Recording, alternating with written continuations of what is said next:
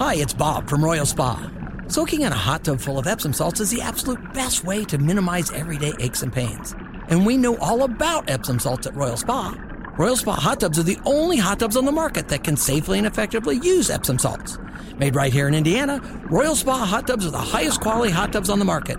Visit any one of our 3 Indianapolis locations or visit royalspa.com. Ah, Royal Spa. You're listening to the Hammer and Nigel Show. Hey, Tony! Hey, Tony! Hey. Pretty boy. Tony. It's Tuesday with Tony Katz on the Hammer and Nigel Show. Don't want to keep Tony waiting. My name is Nigel. Jason Hammer is here hooking up live with Tony Katz for Tuesdays with Tony. Any number of places we can start here, though. These trial dates for Donald Trump. Let's start there. Like, one of the trial dates for the indictment is like the day before Super Tuesday next year. So when you hear Donald Trump talk about election interference, how do you process when you see these dates, some of these trials? Like, I think it's election interference. Do you feel that way? I think most people think that it's due, that it is. I mean, that it's true. You've got Fannie Willis who said, "Hey, how about March 4th?" And that's the day before Super Tuesday. And Brian Kemp, the governor's like, "Are you out of your head?" And then they're like, "All right, maybe we'll find another date." And then the judge in the January 6th case said, "Hey, how about March 4th?" and you realize that this isn't if you can have a trial on March 4th, you can have a trial on March 6th. But they didn't say March 6th. They said March 4th, the day before Super Tuesday. Of course, the way to look at it is election interference, as trying to put their thumbs on the scale. That's what all of these indictments are. They're not certainly based on law. Maybe the classified documents one is the closest one. But this is based on revenge. That's how it's seen in the court of public opinion. This isn't about how Trump has spun it. This is about how the American people look at it and the total lack of faith they have in the federal government. How do you feel about the mugshot? When you first saw it, what did you think? What went through your mind? So it's not a question of whether I like the shot. It's that I am one of the maybe very few people who object to the idea of, oh, this is so cool. Oh, this is going to get the Democrats. Oh, they're going to regret this. Dude, if Trump was smiling, people would have said, oh, what a great mugshot, right? You look at this one, like, oh, he looks so strong. It doesn't matter what he was doing. He could have been smiling, could have been picking his nose. It wouldn't have mattered. People be like, that's the greatest mugshot of all time. I think glorifying the mugshot is super ugly stuff, in my view, and I understand people see it differently. The mugshot is an unbelievably dark moment in American history. Yeah. It's the moment of Lavrentiy Beria, who ran Stalin's secret police. Show me the man and I'll show you the crime. Yeah. He's the guy who said it. And that's what we've got here. We tried an impeachment. Didn't work. We tried a second impeachment. It didn't work. We're now going to try everything else under the sun. And now we've got this. When Claire McCaskill, the former senator from Missouri on MSNBC, talked about Rudy Giuliani and his mugshot and said, woohoo! That's the quote, by the way. Woohoo! That's how you know these aren't serious people. These are vindictive, disgusting, awful, despicable people who would gladly throw out the rule of law to move their ideology forward because their desire is their way and you get nothing. They get everything, you can't speak. They do it their way and you're lucky to survive. And if you get in their way, there's nothing they won't do to destroy you. These people don't believe in the rule of law. They don't believe in decency. These are despicable, terrible people. Well, I agree with you, Tony. These are despicable people. I will disagree with two things. Number one, I think it's okay to celebrate the mugshot. As a matter of fact, you can buy your mugshot T-shirts at store.hammerandnigel.com. Oh, boy. And number two, let's be serious. Let's have real talk here. The Nick Nolte mugshot is still the gold standard of all political, celebrity, whatever you want to call them mugshots. The Nick Nolte Hawaiian shirt with the disheveled hair, that's still the GOAT. First of all, I disagree with you about the T-shirt. We'll leave it there. Secondly, the king of mugshots is Rick Perry.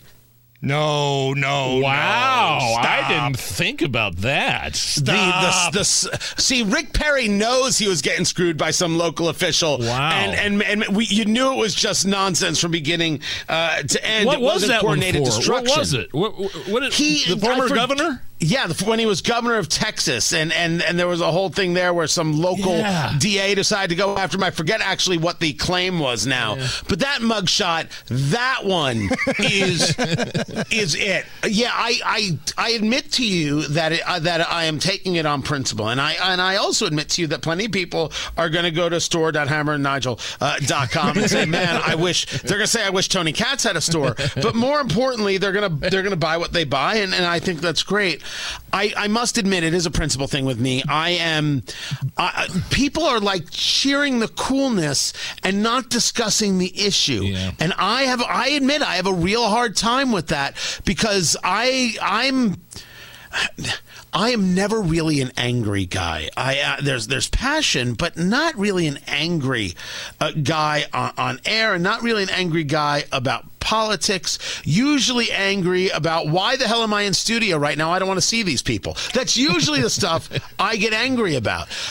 So you don't get angry very often because you're never in the studio, Tony. Right. You must be the happiest damn man on the planet. Right until that mugshot, you bet your ass. Happiest son of a gun who ever existed. Let me ask you something. Infuriating. I understand your point about the mugshot, but I think people are having a discussion about it, and the $7.1 million that was raised 24 hours after that mugshot was released proves that. What does that say to you that amount of money was raised for his campaign in such a short amount of time after that mugshot? I don't know if it says anything. I never forget that no matter what my issues are with Trump, my questions about whether or not he can win a general, that guy's ahead by 30 points no matter what poll you're looking at. That he is wildly popular no matter what poll you're looking at. Joe Biden couldn't raise $7 million if his life depended on it. Do you know how much Hunter Biden artwork he has to sell to raise $7 million? It is unbelievable. And this is the part that keeps the left constantly being gobsmacked. They can't understand why he's popular. And this is why the people on the political right who follow the bulwark and that nonsense can't understand either, that they are not the people that the party is looking to. They can't take it, they can't believe it, and they can't even accept the good parts about Trump, which is indeed the fighting, the abuse. Tuesdays with Tony Katz with us. Tony, you bring up the Biden family. New poll comes out, and I'm a little weirded out by this poll. The poll shows that, yes, people think Biden's too old, but the thing that we talked about yesterday was this is the biggest problem people have with Joe Biden, not the fact that he's incompetent, he can't walk, he can't speak, he's horrible at foreign policy, that he's too old. That's the biggest problem? I'm just so glad they admit that he's got a problem. I mean, maybe I've lowered the bar so much that I'll take anything. But, you know, it's hard to say, well, he's terrible at foreign policy when, well, yeah, he's horrible at foreign policy. He's a ridiculously old man. You know, he's terrible at dealing with the border. Well, of course he's terrible at dealing with the border. He's a ridiculously old man. You know, it's the reason for the thing. And sometimes the simplest answer is the right answer. So what's in the Democrats' playbook looking forward then here? Because you know, even Democrats agree that he is way too old, looks very feeble. Is it mask? I mean, we're hearing drips and drabs of mask mandates at certain companies and colleges. Hell, there's still colleges that still require the damn vaccine for you to be on campus, which is outrageous. Are we too early to start talking about COVID and that being an advantage in the upcoming election? So I addressed this exact thing today, and what I stated, and I would ask you guys to think about it. You know, where are you at? You don't have to tell me right now. is this a mask COVID election or is this an abortion election? The political left has decided that this is an abortion election. We see it with Joe Hogsett. He can't talk about safety. He can't talk about security. He can't talk about a vision for the city. Instead, it's reports about how he's going to ensure that city employees can still get access to abortions and reproductive health or whatever the hell else he's talking about. Abortion is the only subject the Indiana Democratic Party can talk about. Right? They have proven, though, that can move an election because you can argue it did many, many places in 2022. We saw the United States be told, you have to stay in your home and you have to wear this mask. And they all said, sir, yes, sir. And they did it. Why would I believe that them talking about masks or Republicans talking about masks will move an electorate? So I don't know if they're going to lose out on anything by going down this radical and ridiculous road. It's not that they're going to win anything. I don't know if they win anybody over. They've just bought into this as their political mindset and they can't get away from it. But I have not seen where doing so is going to cost them the election. Certain people may say, oh, I'm never doing that again. But they would have said that before COVID. And COVID proved that the American people will live the communist lifestyle the minute they're ordered to. Why would I believe they won't do it again? And why would I believe it's going to have a negative effect on Democrats come 2024? I don't. Yeah, I mean, you mentioned 2022 in the midterms. Do you think the overturning of Roe v. Wade and the Dobbs decision and Lindsey Graham coming out and saying we've got to codify pro-life language into law, do you think that resonated with suburban moms who said, no, whoa, wait a minute, and there was no red wave because of that issue? I believe that suburban women allow abortion to be a subject more important to them than their own kids. Suburban women have daughters who won't make the swim team because some boy wants to be called Susie and has to be given the place as if somehow that's a real woman. And they'll say okay to that, even if it annoys them, because they'll vote for the same exact people who allow those kinds of things to happen because, well, we got to have abortion. Oh, there's a lot of suburban soccer moms who have to look themselves in the mirror and say, what's actually important to me? This Pavlovian abortion response that the Democratic Party has been conditioning me to for the past 30, 40, 50 years? Or my daughter having a future as a woman? You tell me. You brought up the COVID lockdowns, the election ramifications a little bit earlier.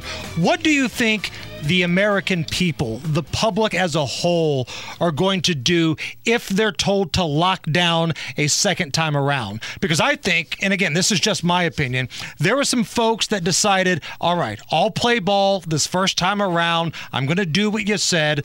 But since then, since 2020, there's a lot of things that have came out about these lockdowns, about these vaccines. How do you see the public reacting if certain elected officials try to lock them down again?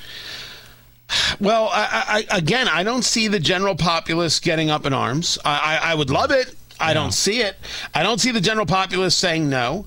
I don't see the general populace quitting their jobs. I don't see the general populace voting for somebody else. I do see a lot of people going to store.hammerandnigel.com and getting a nice hoodie in order so they can cuddle up on their couch. That's right. Every day for the next however long, and maybe getting their Hammer and Nigel logo pint glass, which is available now at store.hammerandnigel.com. But I don't actually, I don't see it, and I don't mean to be negative. It's just I want it bad. I don't see it, and I am bothered by that. Yeah, and do you think they'll follow the new CDC guidelines on alcohol and the 2 beers a week? You are hilarious. Okay, what's coming up on your shows tomorrow, Tony? Well, look, I mean, I'm not getting myself overly insane about hurricane coverage down in Florida, but we'll see as it makes landfall tomorrow. Housing prices are expected to go up in 2024, and interest rates are not coming down. So, that's the sign of disaster. He is on social media at Tony Katz. You can catch him on WIBC. You can hear him in Bloomington, eat, drink, smoke, and damn it, he's got a book out too about barbecue. That is Tony Katz. TK, thank you. Always. It's the Hammer and Nigel Show.